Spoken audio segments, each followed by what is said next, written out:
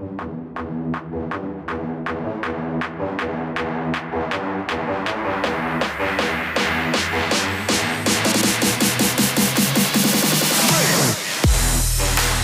to the Go Forth and Golf Podcast, where you can listen to everything related to the game of golf. Golf tips to help you improve your golf game, entertaining interviews, discussions about the latest in golf equipment, and so much more. Now, here is your host, PGA professional Steve Goforth. Hello everyone and welcome to episode number 15. I am your host, Steve Goforth, PGA professional at Willow Creek Golf Club. I have a fantastic episode for you this time. I'm going to be talking about how to hit your hybrids better. Are you frustrated with your hybrid?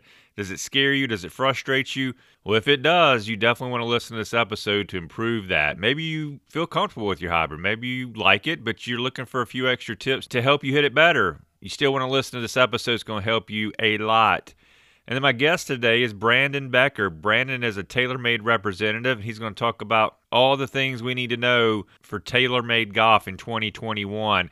It's a lengthy interview. It's an in-depth interview. You want to listen to all of it because he goes into so much detail about their product, expands on things you may not ever get to hear about TaylorMade. You don't want to miss this fantastic interview. I greatly appreciate Brandon taking the time to come on and do this. I'm not going to waste any time. Let's jump right into episode number 15. Let's tee it up. Oh, he got all of that one. The hybrid club in your bag can sometimes give you a lot of problems. When I'm doing a golf lesson and I'll ask a student, which club's giving you the worst problem? Which one is the one that frustrates you the most? They grab the club out of their bag. It's this one right here. They're holding that hybrid in their hand. So I want to talk to you about how to hit your hybrid better. What can you do to improve your consistency with that club and make it one of the most favorite clubs in your bag? I get the question a lot, what's the purpose of a hybrid? Why do I need this golf club? Everybody keeps telling me I need a hybrid, but why do I need it? Well, simply enough, it's supposed to take the place of your 3, your 4, or your 5 iron, and sometimes even the 6 or 7. And usually, those longer irons are a little bit tougher to hit, and the hybrid makes it a little bit easier. Why does it make it easier? Well, because it has more bulk behind the face. The center of gravity is a little lower. You can get the ball in the air a lot easier typically than that 3, 4, or 5 iron. So it's taking the place of those clubs. It's supposed to be a hybrid or a mix between that high iron and a fairway wood, which sometimes is easier to get up in the air because it has all the mass behind the face of the club. So that's the whole purpose of it. Replace those higher irons, make it easier for you, get the ball in the air, get it turning over from right to left if you're a right-handed golfer, and just make life a lot simpler when we have that longer shot into the green. So now you understand why you need the hybrid or what it's for. I'm going to expand further on how to hit it better. As always, I encourage you to take notes. Go back and listen to this again if you need to. Maybe even put some earbuds in your ear. Go to the range and listen to it as you're hitting your hybrid. Whatever you need to do to help you, that's what I encourage you to do. Whatever it takes, I want to make sure it's helping you to the fullest. So get ready to take those notes. Before I get started, the things I'm going to talk to you about is coming from many years of experience teaching hundreds and hundreds of golfers on how to hit a hybrid. Also, it's from a lot of feedback from those golfers on what they struggle with that hybrid and the shot tendencies they see that frustrate them the most. The two that I see is either 1, they're hitting it way too low, they cannot get it airborne, or 2, they're hitting it way too high and they lose control of it, they don't know where it's going, or they're hooking it off the planet. In order to hit your hybrid well, first and foremost, you need to make sure you fit that hybrid to your swing. I see so many players playing hybrids that do not fit them at all. It's either got too much offset or too little offset. Remember, too much offset is going to make that ball go to left on you. That's if you're a right-handed golfer. Of course, it goes right on you if you're a lefty. And then too little offset on that head will make it difficult to square the face. It's going to remain open and the ball is going to go out to the right. So make sure that the golf club has the amount of offset that you need depending on whatever your mishit may be, left or right. Also, when they make hybrids, they tend to make hybrids a little more upright. Why do they do that? Well, because most golfers miss their shots to the right, and being a little more upright will help the golfer turn that ball over, get that ball moving from right to left a little bit easier. But there's some golfers out there, they don't need that help. And when they put a hybrid in their hand, they're hooking it off the planet and they have zero confidence in it. I speak from experience on that. For years, I used to struggle finding a good hybrid that I had confidence in and I could go after and swing at without thinking that it's going to go left on me. Find a hybrid that sets up best for you, and also it looks good to your eye. Confidence is really, really important. There could be a hybrid out there that has too much bulk behind the face, or maybe it has too little and it looks more like a driving iron and it just doesn't exude confidence for you. Just like you've heard me say in the past, if you've been listening to all my podcasts, confidence is huge. If you look down at the golf club and you don't feel confident in it, most likely you're not going to hit it well. So again, make sure you're getting fit for the hybrid. Make sure it's going to fit your swing. Check the offset. Either you need a little bit or you need a lot. Make sure the lie angle is set properly for you. Make sure it looks good to your eye. Let's jump into the setup. How should you set up to the hybrid? Your setup is going to depend upon how you want to hit this golf club. I see two different theories out there. You hear some instructors say, well, you're supposed to hit down on a hybrid just like you would an iron, no exceptions. I see other instructors say, hey, you know what? You're supposed to kind of sweep up at it like you would a fairway would to help it get in the air. In my opinion, I don't think either approach is wrong. It really depends on what swing flaw, what ball flight flaw, I guess you could say, that the golfer is seeing or experiencing. Let me explain that a little bit further. If a golfer's hitting the ball too low with a hybrid, it's frustrating them, they cannot get the ball in the air, I'm going to teach that golfer to put the ball position more forward in the stance. What that means is if you take center of the stance with the ball position, 2 ball widths forward would be where you typically position a 3 and 4 iron. 3 ball forward would be where you position a fairway wood or hybrid, and that's usually inside your left heel.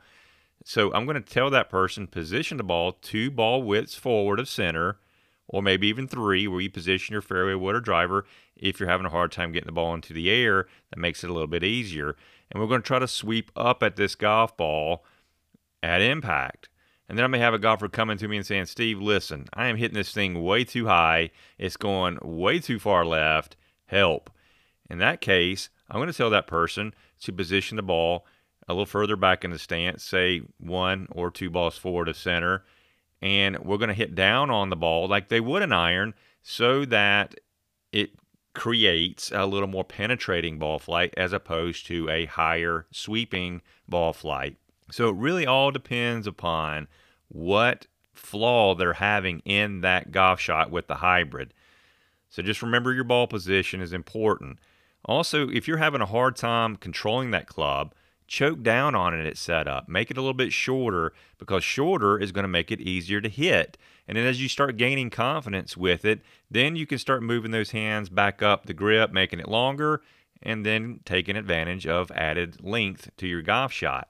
If you're trying to get the ball flight in the air, you want to make sure you have a slight spine tilt behind the ball. So if you picture this, you're a right-handed golfer, you're setting up to your shot, tilt your spine behind the golf ball, or you want to feel like your right shoulder is a lot lower than your left. This will help you sweep up at it, just like you would a driver and fairway would. If you're trying to hit down onto the golf ball because you're trying to bring your ball flight down, more penetrating, like I mentioned earlier, then you want your shoulders to be a little more level. So again, it all goes back to which style do you want to be. I teach both of them because I feel like I need to adapt to what that student wants or what they feel more comfortable with. Again, neither way is wrong. So remember, spine tilt, shoulder tilt. Behind the golf ball, you want to sweep up at it. More level shoulders if you want to hit down and through it. So those are some tips on how to set up to your hybrid depending on which swing style you want to create. Now let's jump into swing tips that I want to give you that will also help you. First swing tip I want to give you with your hybrid, and I think it's one of the most important, is that when you take that club back, you want to make sure you don't rush it. Don't jerk that club back quickly. Make sure it's nice and slow and low to the ground when you take it back, because when you take that golf club back really fast, you're going to give yourself the possibility of rushing the entire golf swing, getting way too steep with a golf club, and there's no telling what's going to happen from there. So make sure your takeaway is slow and low to the ground to ensure a good tempo. And tempo is going to be absolutely critical with this golf shot. You want to learn more about tempo and balance, go back to episode 14. Listen to that where I give you tips on how to maintain a good tempo in your golf swing. Also, you want to make sure that when you create your takeaway, that you want to feel that left shoulder, again, if you're a right-handed golfer, turn behind the golf ball on your takeaway. Create that wide takeaway because that's going to help you create more club head speed, number one, which will therefore create more distance. And then two, you're going to shallow that swing out just a little bit, and it's going to help you to make better contact, not come in over the top and too steep with it. So slow and low, and then add to that wide takeaway. Slow, low, and wide. I teach that a lot when it comes to woods. Slow, low, and wide will, again, create a good tempo for your golf swing and then put that golf club on a desirable plane to help you hit the golf ball a lot more consistent and at a better angle of attack. Another scenario that we run into with hybrids is we want to hit it off the tee box. Maybe we have a par 3 that we want to hit it into, or we have a short par 4 or tight par 4 that we need to create control and get the ball in the fairway. The hybrid's perfect for those two scenarios. Just remember, if you're going to tee that ball up, make sure you tee it really low, because if you tee it too high, you're going to get under it really easy because of the low profile design of that head. Create that sweeping motion that I talked about earlier so we can pick that ball off the tee. This is going to create more lift on the ball, of course, which will again result in longer carry distance, bringing the ball flight up, bringing it in a little bit steeper into the green so that it stops better. Because how many times have you hit that hybrid into a green, whether it's a par 3 or out of the fairway, and it comes in really low screaming and it goes over the green and doesn't hold? So you want to sweep up at it and bring it in higher so it lands softer. So those are a couple of swing tips I wanted to give you when it comes to hitting that hybrid. I think the biggest thing I want you to remember from this, tempo. It's absolutely critical with this golf shot. Don't rush it with your hybrid. If you're nervous, you're excited, you're scared, whatever emotion that's running through you when you have this club in your hand because maybe you don't like the club, it's going to get intensified in your tempo, and we tend to get really quick and really rushed because we have all those emotions that are running through us. Take a deep breath. Remember that tempo is important. Don't rush it. Trust it more with these tips, and I promise you're going to see a lot better results. So hopefully after hearing all this, you'll feel a lot more comfortable with hitting your hybrid. I've talked about the importance of getting fit for your hybrid. I cannot express that enough. The tips on how to set up to it properly to make the swing a lot easier, and then also a few swing tips that will help you achieve the desired ball flight that you're looking for and also the distance that you're looking for. So between the fitting, the setup, and the swing, I really feel confident in the fact that you are going to hit this club better. You're going to have a lot more confidence in it. You're going to hit more fairways. You're going to hit more greens in regulation and really get the benefits of these clubs. And most importantly, lower your scores from it. As always, if you have any questions, come see me for a golf lesson. I'd be happy to work with you on your hybrids and dive deeper into these points that I made today. Let's get you lowering those scores and get you striping that hybrid better than ever. Oh, yeah! Woo-hoo! You gotta love that! Woo! You like that, baby? Let him know where I came from, yeah! If you want to take control of your health and feel so much better, I encourage you to check out Pure on Main. They have 2 locations on Main Street in downtown Greenville, across from the Hyatt, and another location on Cannon Street in beautiful downtown Greer. Pure on Main provides you with essential services and products allowing you to live a healthier, more fulfilling life. Pure on Main is one of the most exclusive and unique health and wellness centers in the upstate. They've been nominated as one of Greenville's best wellness centers for 5 consecutive years. Betsy and her staff provide services such as colon hydrotherapy, massage therapy, ionic foot detox, and wellness consulting. They also have a store filled with beneficial items for your body and soul. Pure on Main is dedicated to helping and serving their community.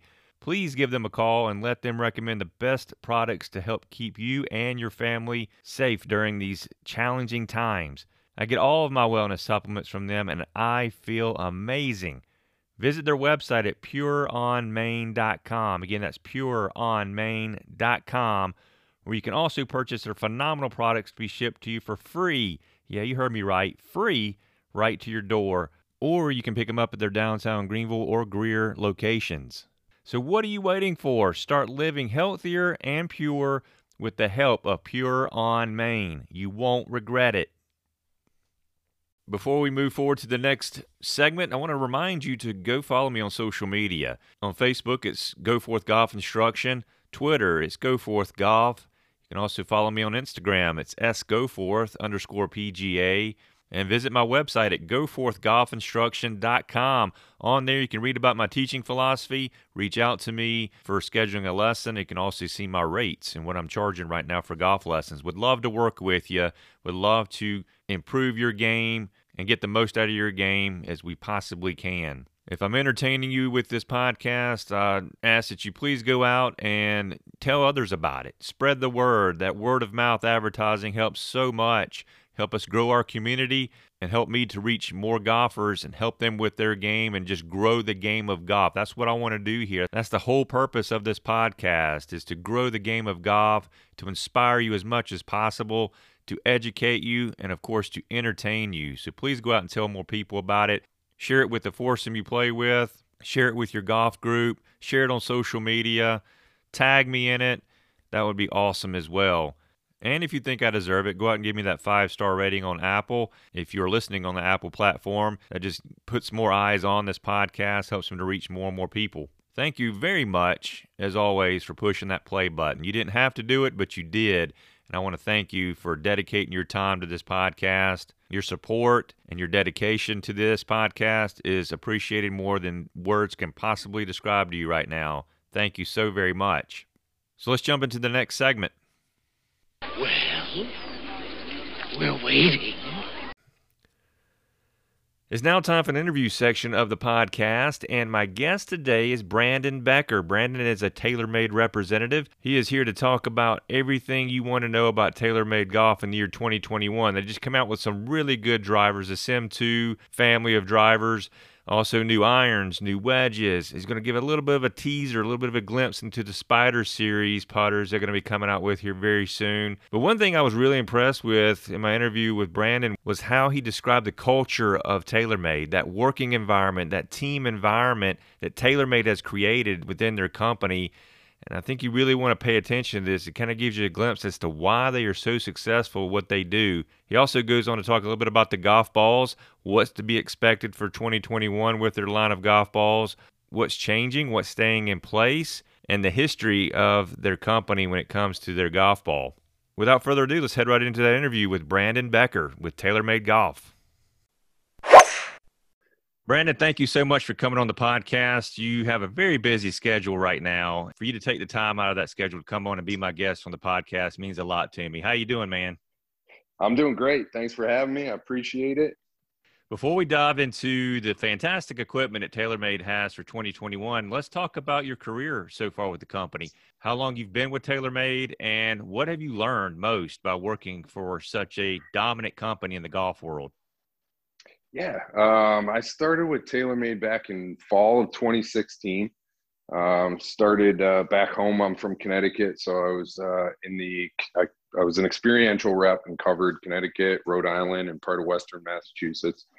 And basically, what an experiential rep is kind of handles all the fitting days and the custom fitting in the territory, the personal fittings, and call on some of the accounts to help out the sales rep and kind of learn the ropes. So I started there. Did that until about fall of 2018. So for about 2 years, and then got this position here with TaylorMade as a sales rep, territory manager for basically the Western Carolinas and Augusta, Georgia, back in fall of 2018. So going on my third year in that role. Absolutely love it down here.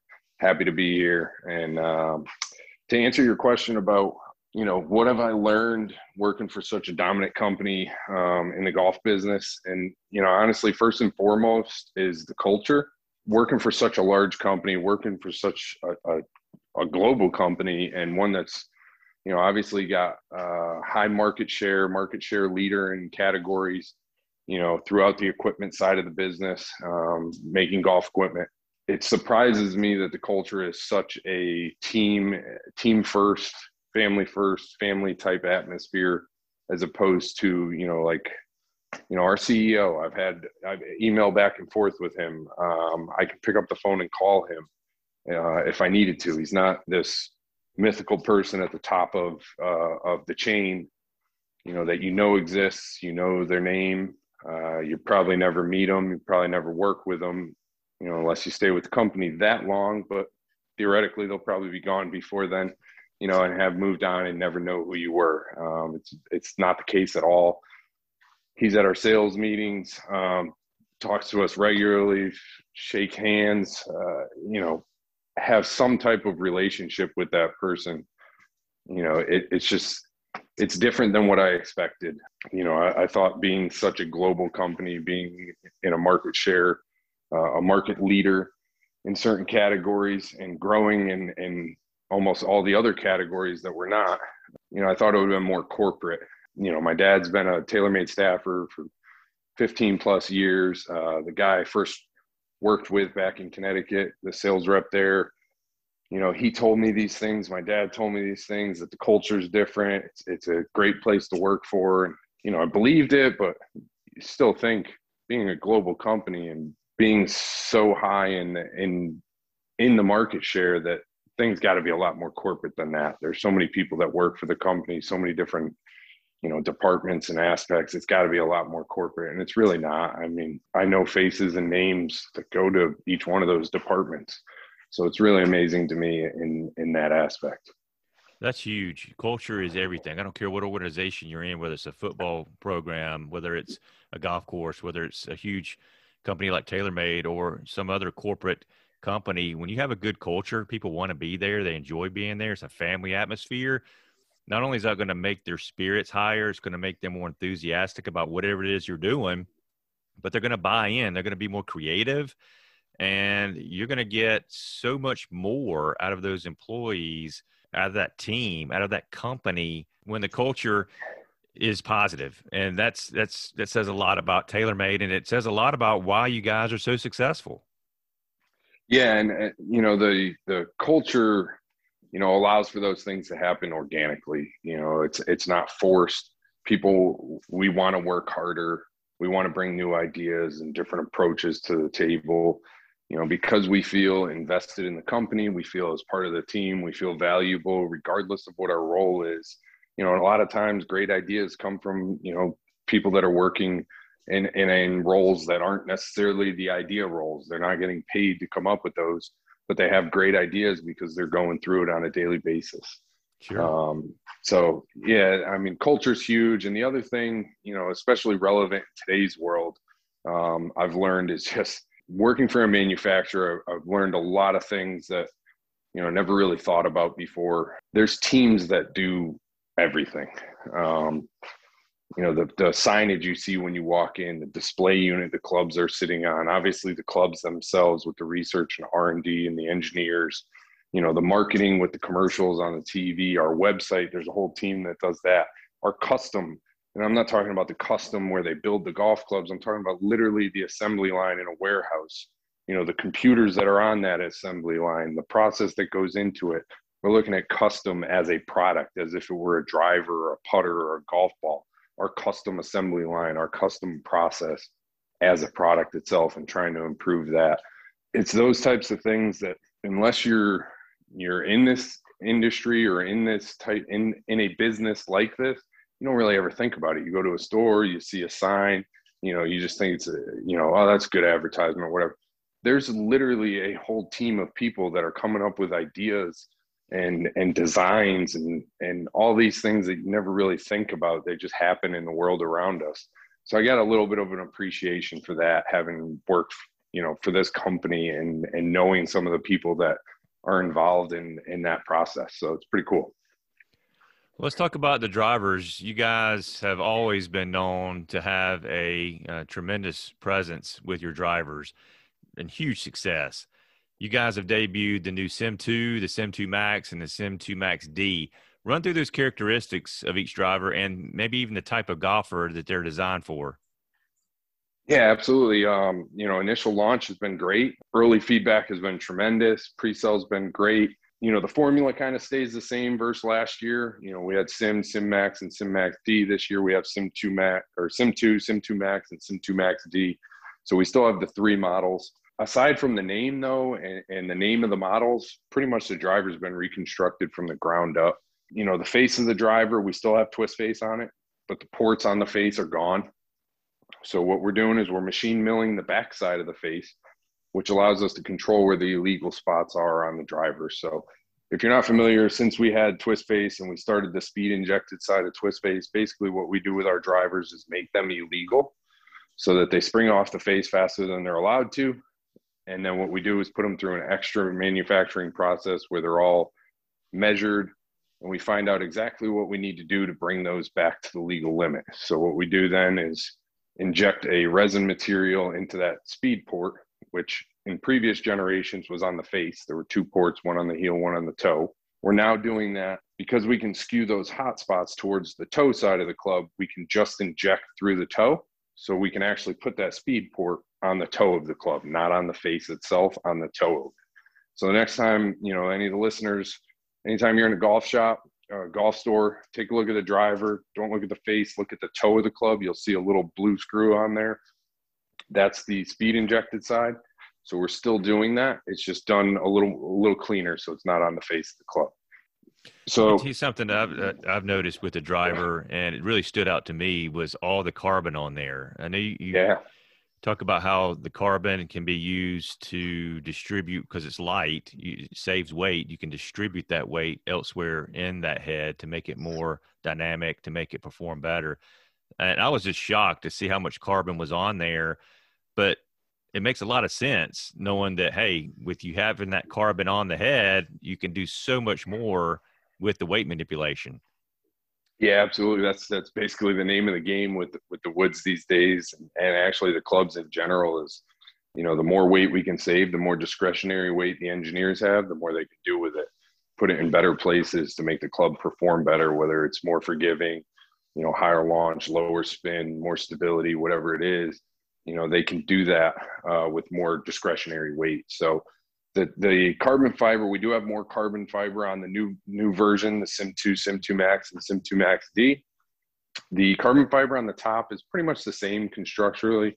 It's just a different color versus last year. But if you look at the bottom of the club, we have a full carbon fiber sole, which in previous generations we did not. So we're saving a bunch of weight there, especially in the Sim 2 model versus the Sim. There's no sliding weight anymore. There's no track there.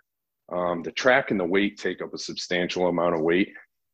So by getting rid of those, it allows us to make a much better performing driver. So it's still going to be the lower launch, lower spin of the 3 models. The Max is going to kind of be, quote unquote, your mid-launch, mid-spin. And the D-type would be your higher launch, higher spin of the 3. And then on top of that, so we have the carbon fiber that we save a lot of weight. We've now, in the Sim 2 Max, Sim 2 Max D line, the 2021 line, we've added this forged aluminum ring or halo, whatever you want to call it, that blue piece on the back. So if you look at it when you're in the store, that's made out of forged aluminum, which is 40% lighter than titanium. So all of that blue on there is saving us extra weight versus the previous generation. So again, more discretionary weight, we can make it launch higher, spin less, and be more stable. Well, it's so great you're explaining that, because you see drivers sitting on the shelf and golfers think, oh, that's just part of the design. I wonder why they did that. But hearing you say that makes total sense. And when you see it, it's like, oh, okay, this is what this is for, and it's not just for looks. Absolutely. Pretty much everything on that club has been put there for a specific reason, including the gray area on the top of the crown on the front side of the driver. Mm-hmm. That's pretty much because of the tour. They love the fact, and that goes back to, what was it, 2011 or 2010 when we had the white drivers. They love the contrast of the black face to the white or gray top line. Right. Allows them to line it up better, see the club face better, and feel more confident standing over their shots. It obviously makes us a little distinguished amongst our other competitors because no one else is doing it, but it's really the tour that really wants that loves that. That's why we keep it in the line. So everything on the club is there for a specific reason.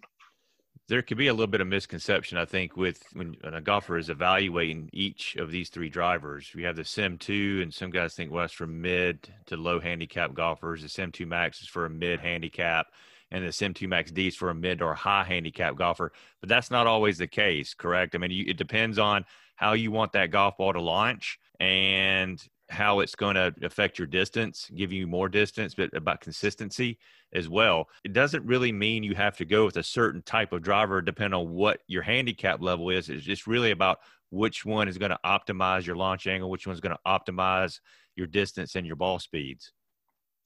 Correct. So, there is a little bit of a correlation. The Sim 2 is, technically the lowest MOI driver. The Max is the next, and then the D is the highest MOI. But that doesn't necessarily mean that a mid or even a high handicap player can't play the Sim 2, or that the Sim 2 might not work best for them. Nowadays we highly recommend getting fit for golf clubs. That includes driver.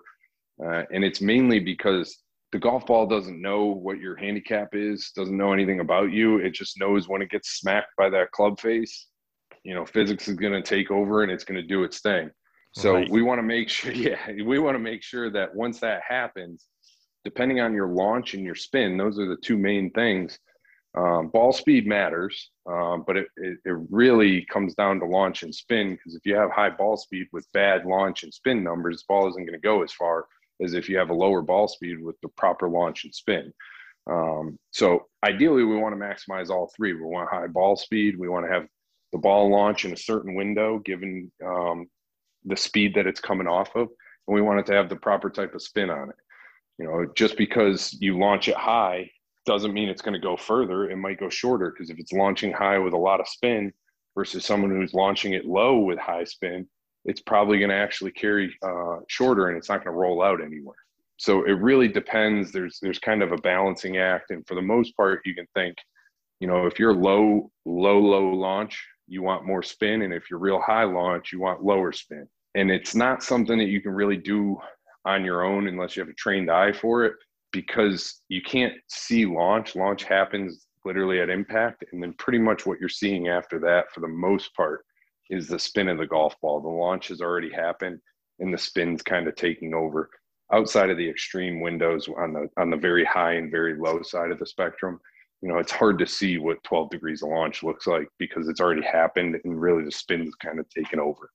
But if you pop it up and you hit 25 degrees launch, you can see what that looks like. And if you kind of hit it off the bottom of the face and it comes off real low, you can see what 4 degrees of launch looks like. But kind of in that window where we really want to be, it's hard to see launch because it happens instantaneously. Right. You mentioned earlier about the tour guys. You guys have dominated with your tour presence. Tiger, DJ, Matthew Wolff, Ricky Fowler, Rory, just to name a few. What's the feedback you get from those guys, and maybe even the ladies from the LPGA Tour, when they talk about the equipment, how it's helped their game, how it's helped them improve their tour stats? Yeah, absolutely. I mean, feedback across the board has been great. It's something that we seek and look for. So when we have products that are getting ready to come out, our team is working on products ahead of time. They bring them out, show them to the tour, before any of us see it. And they come out as prototypes, and they're maybe not even played on in an event because they're not legal at this point. They haven't passed any of that testing. This is just kind of raw feedback. We're trying to get information from the tour players. And then we use that in the design of the club and hope that when we put it all together, that the feedback again is great. Like, you took our feedback, you ran with it, you changed this, you altered that. And this year's line is no exception. It goes back to, starting with the golf ball. I mean, Rory McIlroy, that's one of the reasons why, if not the reason why, he decided to go with TaylorMade, was because of the golf ball. He said it was the best golf ball he ever played. It was the best ball in the wind. It's something we hear out on the tour regularly, is that our ball performs extremely well in the wind. And part of that is because it launches slightly higher with slightly less spin than your average tour ball. So it has less manipulation from crosswind or into the wind. It carries a little bit further as a result, but it stops just as quickly because it's falling at a steeper angle. Part of the reason why Ricky Fowler switched over. He had been with a competitor his entire career, switched over to TaylorMade. You know, as a sales rep, I started receiving phone calls from accounts that didn't do much business, or at least didn't stock our golf ball, wanting to bring our golf ball in because Ricky Fowler made the switch. You know, I want to see personally what your golf ball is about, or I have members that are asking for it because, you know, when a guy he's been playing the same golf ball his whole career and then switches over, you know, that has a ripple effect. So I noticed that and saw that in my business personally, but we saw it as a company as a whole. That's huge. You know, anytime you get anybody from the tour, such as a Ricky Fowler, such as Rory, Tiger, playing the driver and the irons, I mean, that carries a lot of weight with it, and people see that as like, you know what, if they're making the switch, they're the best players in the world, maybe I should do the same. Yes, and that, you know, everything we do with our products at this point is performance driven, so it needs to be measurably better than the previous model for us to bring it out to market, and that goes across the board in every category. So putters, obviously, you know, we went from, you know, hardly any market share realistically, and not much of a tour presence, to several guys, all of our staffers, you know, and several non-staffers playing TaylorMade putters out on the PGA Tour. Wedges, same thing happened with the wedges. The high toe wedge, you know, kind of became a craze there for a while when it first came out. We actually didn't have a name for it. So again, kind of going back to where I say we get tour feedback. So we brought it out as a prototype, showed it to the players. They tested it out, and guy after guy, gal after gal kept mentioning, you know, oh, it's got a high toe, you know, it's got full scoring lines. They kept saying this high toe thing. We decided to run with it and name it that. So that wedge that one more than anything really kind of put us on the map for wedges. It was a quote unquote a niche wedge for your higher lofted when you're opening the club face up, but it really kind of spurred us to broaden and make our MG wedges and our MG2 wedges better because we were being played out on tour much more, and guys and gals that aren't TaylorMade staffers were using this wedge and coming onto the tour truck and asking to have a wedge built for them so they can try it out because they've heard nothing but great things about it.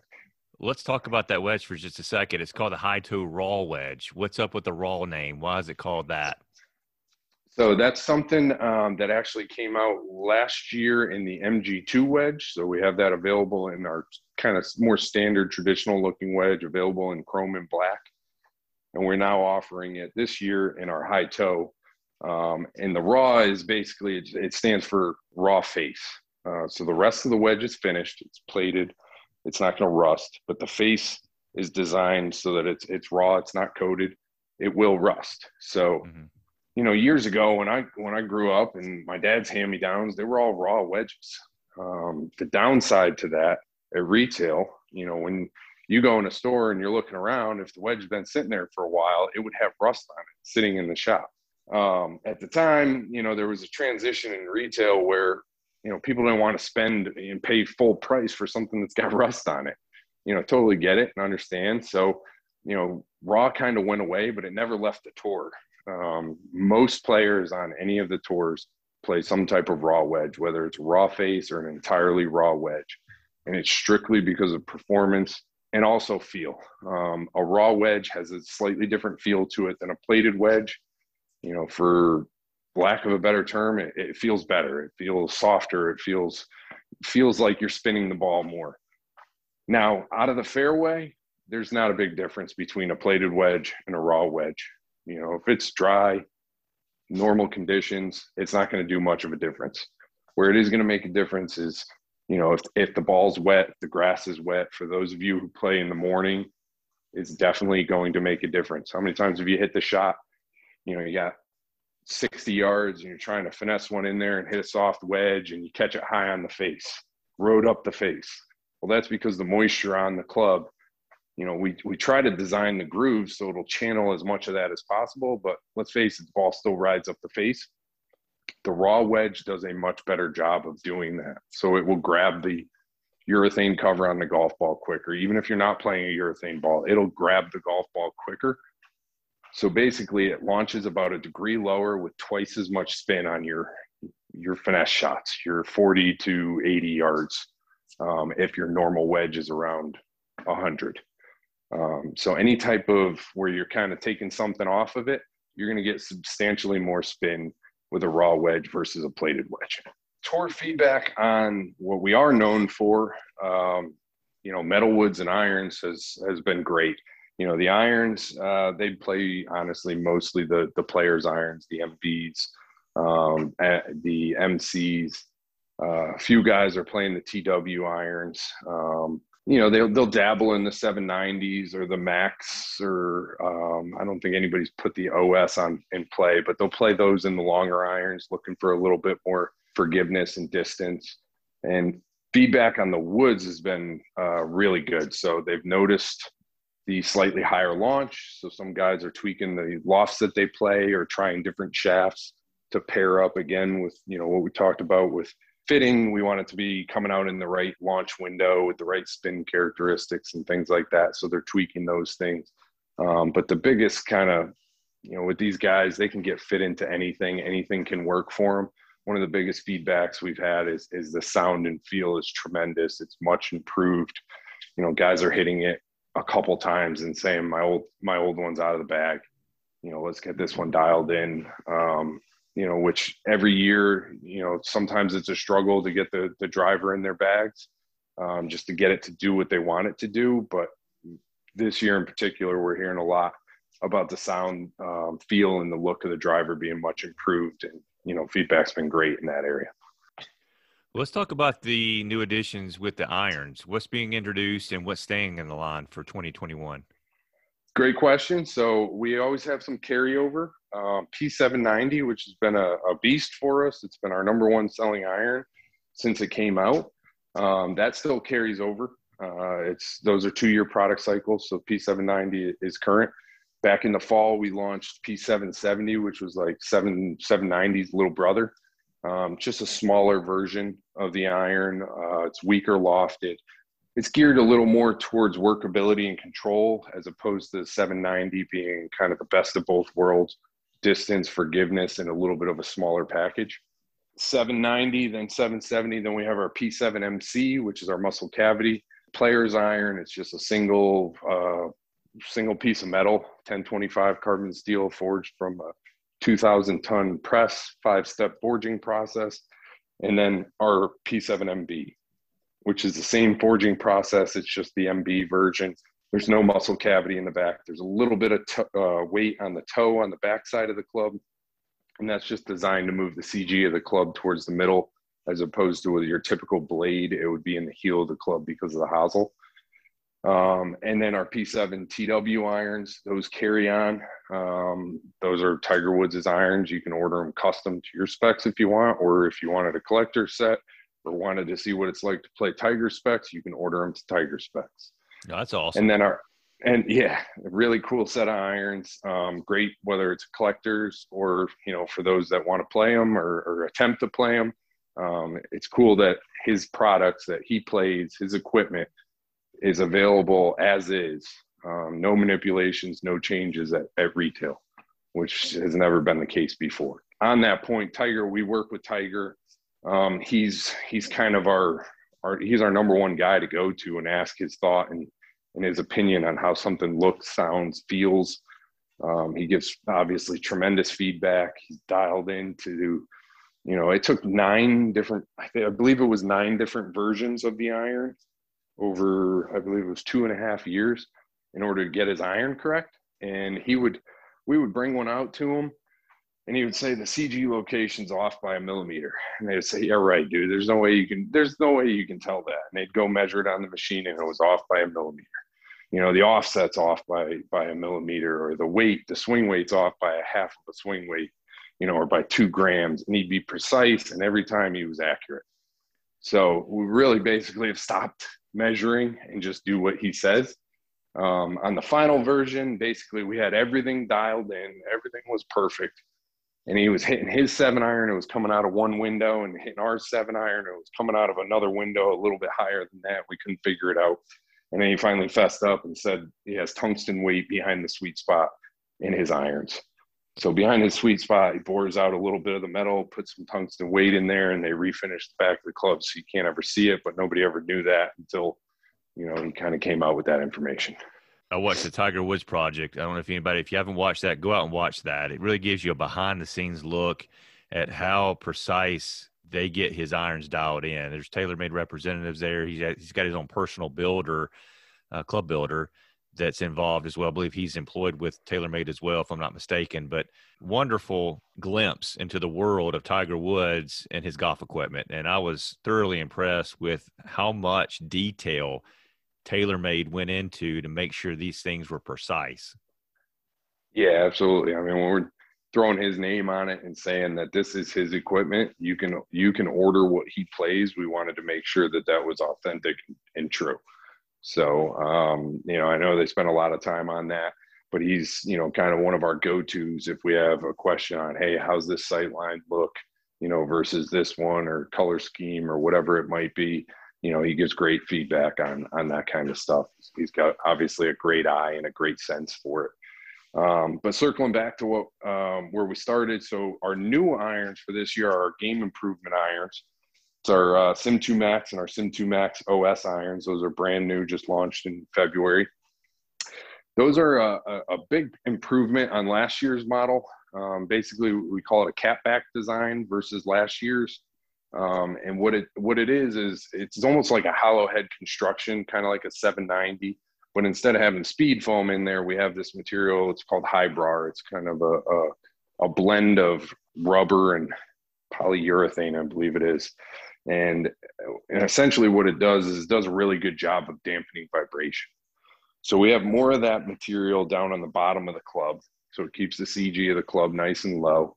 And then this catback design is put on the back of the club. So it almost looks like a blade type where it's flat on the back, especially in the Sim 2 Max. The OS has some cavity to it still, but it looks pretty flat, pretty flush, almost like a 790.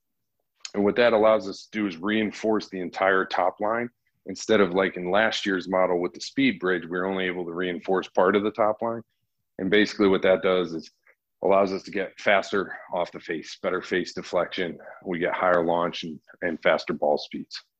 So sound and feel also, we're using all sound dampening and vibration dampening materials. Even the bonding material that we use has some of that material in it to make it sound and feel better.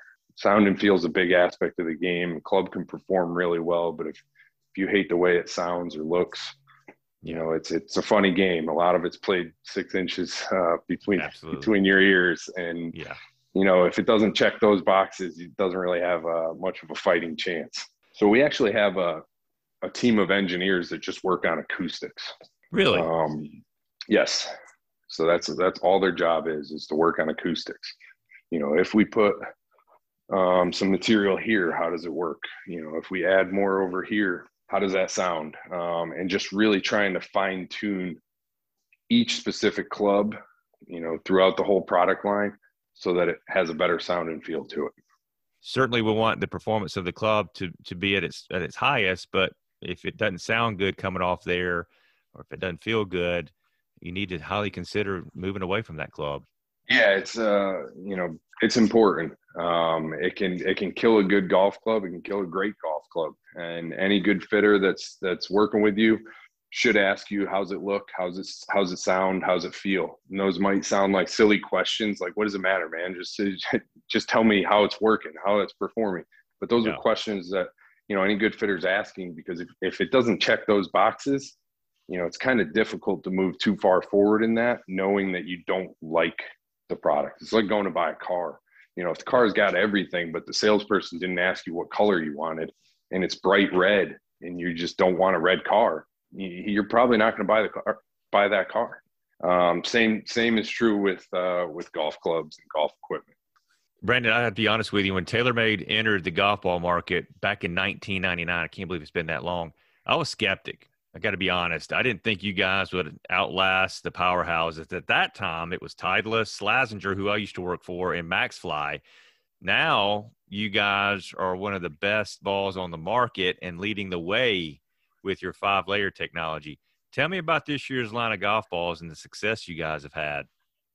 Yeah, we've come a long way. I remember my dad gave me some TaylorMade golf balls when I was a kid. They were called Intergels, and I still I don't know a ton about the golf ball, but that model didn't quite work out. But we've come a long way since then.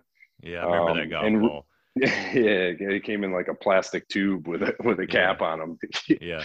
But yeah, no, we've come a long way, and it's really driven, by our tour ball and driven by our 5-layer technology in our tour ball. So our tour ball is our TP5, our TP5X. It also comes in yellow in this PIX pattern that actually Ricky Fowler helped design, co-designed with us. He plays it every day as his everyday ball, and so does Matt Wolf.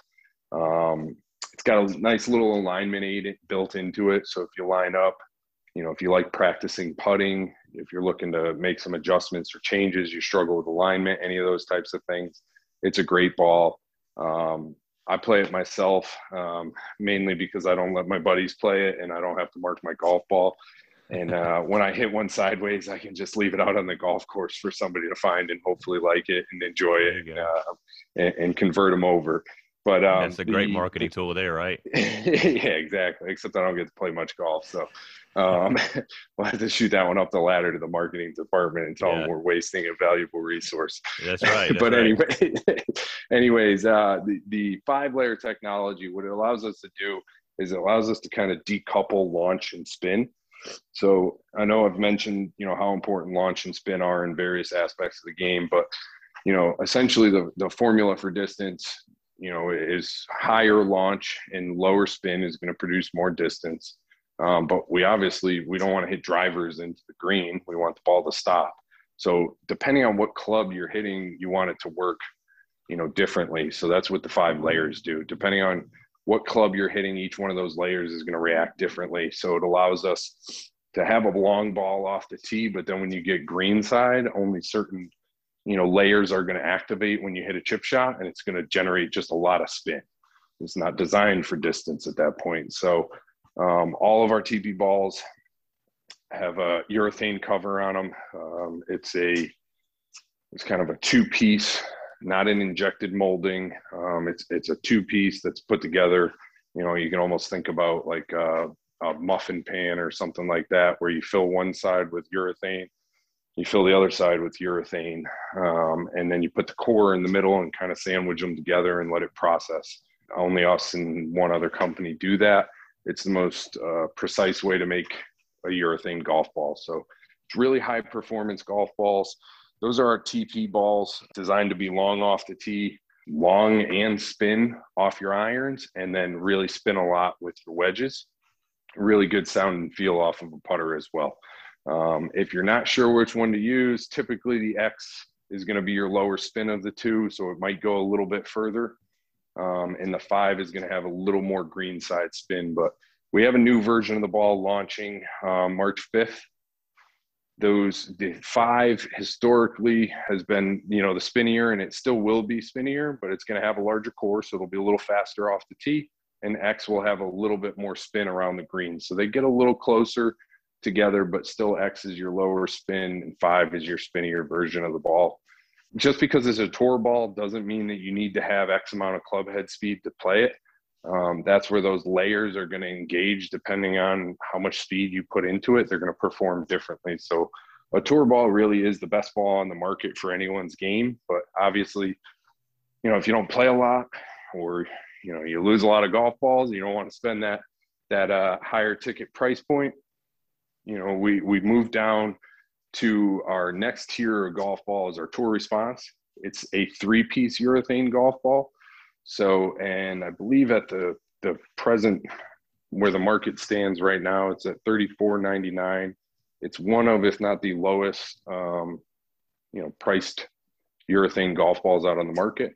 It's actually our spinniest golf ball we make. So if you're somebody who loves spin, wants a soft golf ball, wants to feel great, then after that, so that's our Tour Response. It's a great ball. It's really good for this time of year when it's cold and everything kind of, is already compressed to begin with.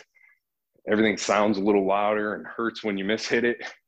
It's a good ball in that area. You're going to get a little more spin. Typically this time of year, you'll get a little more distance out of it because of that.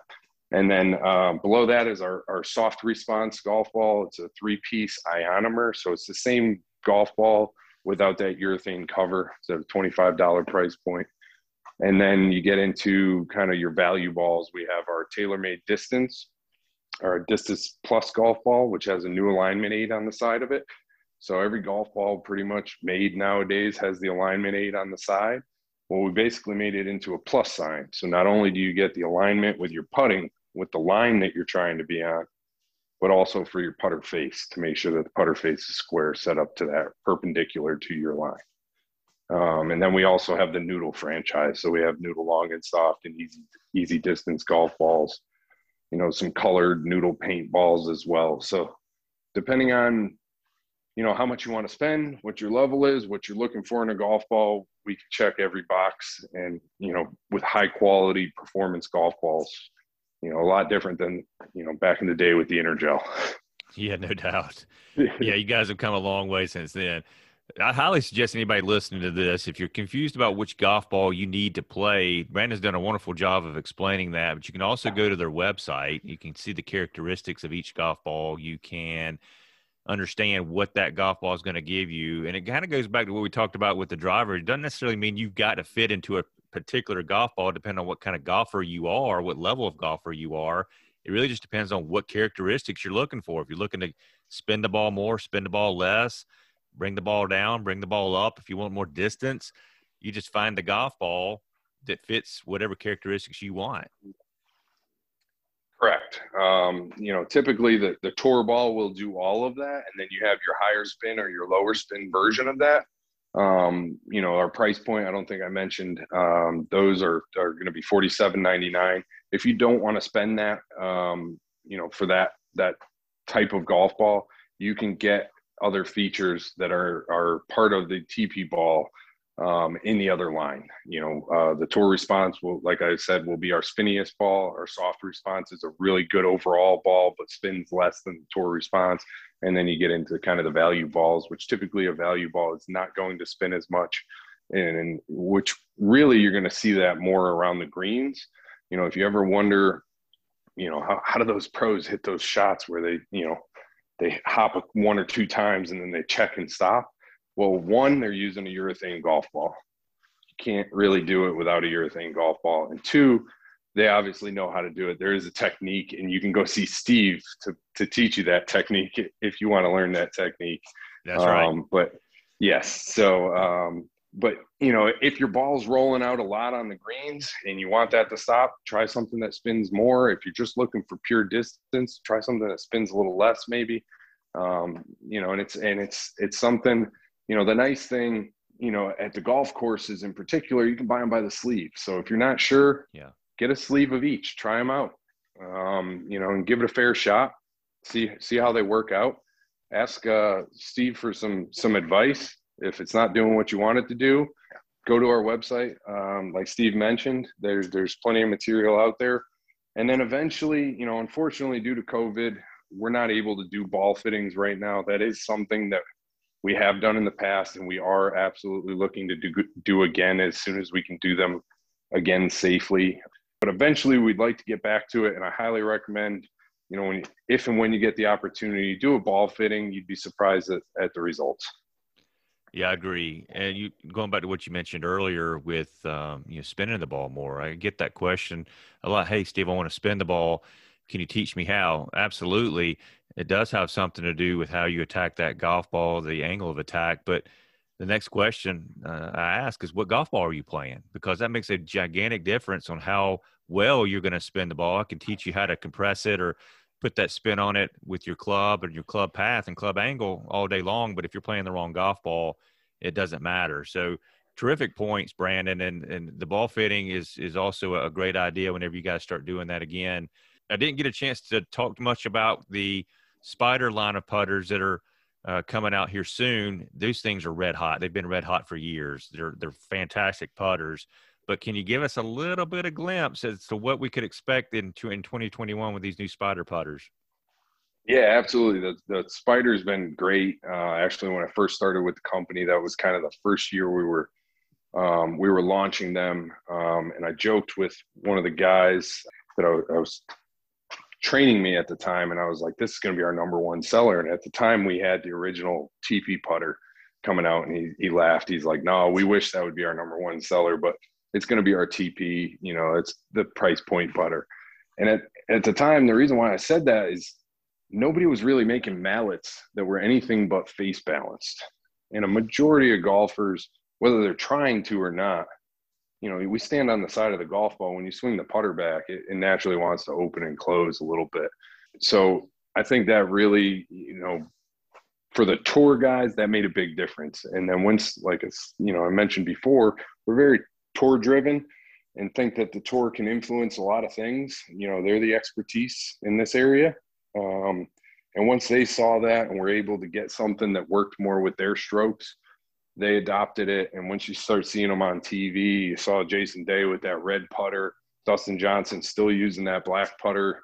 You know, I don't think, even though we want to sell putters, I think he'd be nuts to ever change that thing. Seems like he always wins when he has that in the bag. Yeah. But, you know, that really kind of started things for us. And then ever since then, it's just been kind of fine tuning this thing, making it better. It was our number one model by far that year, and has been our number one model selling putter since.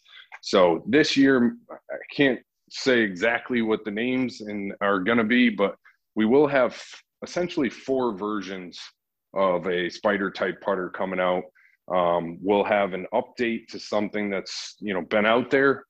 Actually, we'll have 2 updates to putters that have been out there that are just going to be kind of refreshed. The visuals and optics, they'll have some new technologies built into them, but you're familiar with the overall kind of model. And then we have 2 new models, which we haven't done before, that are in the quote unquote spider franchise. They will have some type of spider name to them that should do really well. One of those I'm referring to will be our flagship spider putter. It'll be the new latest and greatest version of the spider. It'll be available in a few different colors, a few different neck configurations, depending on, you know, how much you arc it. If you like to take it straight back, straight through, you know, all that good stuff. Has alignment aids built into it. Really good, really technologically advanced putter. It'll also have, you know, a new piece to it that we haven't changed on a putter in a very long time. So that's just a little teaser on that. And then the other model is a familiar model that's, you know, the shape of it is something we've kind of done before, but it's been rebranded into, you know, the Spider franchise. So, you know, two refreshes to, you know, quote unquote classics that have been out there, and then 2 new things that are coming. 2 of the putters will launch in mid-March and 2 in April. Brandon, I cannot thank you enough for coming on the podcast. You have given us a lot of fantastic information about TaylorMade and what you guys are coming out with in 2021, or already come out with in 2021. I'm very excited about it. I hope the listeners know they will be. You guys are doing a wonderful job. Keep doing what you're doing. And if you guys, again, have any other questions about what Brandon has talked about in today's podcast, go to the website. It's TaylorMadeGolf.com. Again, TaylorMadeGolf.com. You can also follow them on all social media platforms. And they also have a podcast out there called Team TaylorMade Podcast. Go check that out when you get a chance. It's a really good podcast. They share a lot of their information about what they're doing with their golf equipment on there as well. Brandon, congratulations on everything you guys are doing right now. I'm super happy for you guys. And again, I cannot thank you enough for taking time out of your busy schedule to come on the podcast. Steve, absolutely. I appreciate it, man. Thanks for having me on. Really enjoyed it. Look forward to the next time. Absolutely. Thank you. Ladies and gentlemen, that concludes episode number 15. Thank you so much for taking time out of your busy schedule to hit that play button. You didn't have to do it, but you did do it. So thank you so very much for your loyalty and dedication to the podcast. Remember, you can always go back and listen to this episode again or past episodes again. So if you want to take those notes about how to hit that hybrid better, or maybe it was something that Brandon said about TaylorMade that you want to remember when you go out and shop for TaylorMade product, whatever the case may be, go back and listen again. Take those notes. You have endless chances of listening to this podcast or any other previous podcast that I've put out there. Don't forget to tell people you know about the podcast. Help me grow my audience. I really do appreciate that. Your help and consideration is tremendously appreciated. Tell the other people in your foursome. Share it on social media, whatever the case may be. Anything you can do to help grow our audience and help me to reach more people and help me to help more people is what it's all about. So thank you for your consideration on that. Don't forget that episode 16 will drop in 2 weeks. Remember, I'm in a new format, 2 weeks. In that episode, I'm going to talk about how to practice your short game effectively, and I'm going to take listener questions. So if you have any questions you want to hear on this podcast, email those to me, sgoforth@pga.com. It's real simple, sgoforth@pga.com. You can also reach out to me in social media, DM me if you want to send those questions that way. I want to get as many questions as I can, answer as many questions as possible, and get it out there on the podcast. You hear your name, hear your question. It's really cool, so I encourage you to reach out to me. Until the next episode, I hope you hit your drives long and straight, hit more greens in regulation, and I hope you drain more putts. And most importantly, have fun. That's what it's all about. That's why we are out there. Don't forget to do something nice for somebody today, and remember, together, let's go forth to a better golf game.